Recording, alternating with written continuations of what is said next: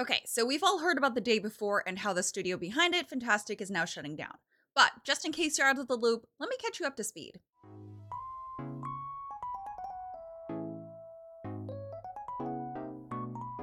People were so excited for the release of the day before, way back when it was releasing teasers that showcased an incredible survival zombie apocalypse game. It was first announced in January 2021 with a 5-minute trailer that had gamers salivating over how good it looked, me included. And for me specifically, it was going to scratch that DayZ type itch that survival gamers wanted. And honestly, admittedly, it looked way too good to be true, and it was. More footage came out from Fantastic covering gameplay, and the release date was announced for June 2022. Then that date came and went, and Fantastic focused on showing off its Dead by Daylight and Prop Hunt from Gary's mod game called Prop Night. It was fine, it wasn't anything special. Certainly not worth delaying the day before for. But the release date got pushed back from March 1st, 2023, after the devs said the day before was switching over to Unreal Engine 5. That already screamed red flags. I mean, the game seemed far along in development, so the late transition over to a new engine seemed unnecessary. There was a lot of silence from Fantastic after that delay.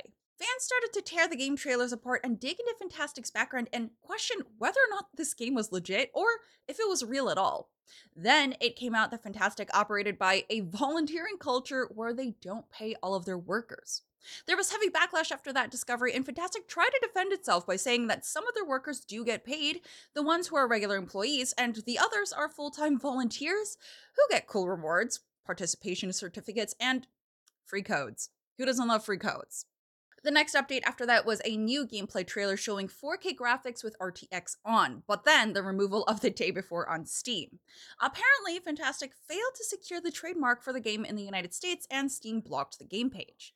They tried to claim that they didn't know about the trademark issue until January this year in 2023, so they had to push back the game again to November 2023. Fantastic tried to cover up the fact that they always planned to delay the game by pinning the blame on the trademark issue.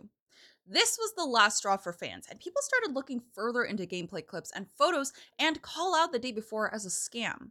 A lot of people, including me, did not think the game was even real. I mean, there were so many curated gameplay clips we'd seen that people genuinely questioned its existence. It definitely didn't help that the latest gameplay trailer released was almost the same as Call of Duty Black Ops Cold War's trailer, bar for bar.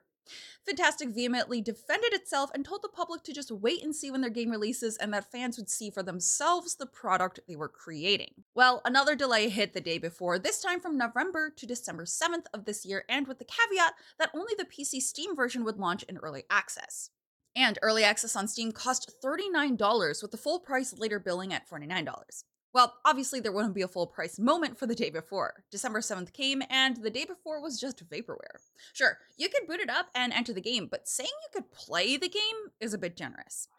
Players loading in couldn't get past the intro scene and load into the world proper, and once actually in the world, the gameplay was nothing like what was advertised, and the amount of bugs would put Florida in the summer to shame.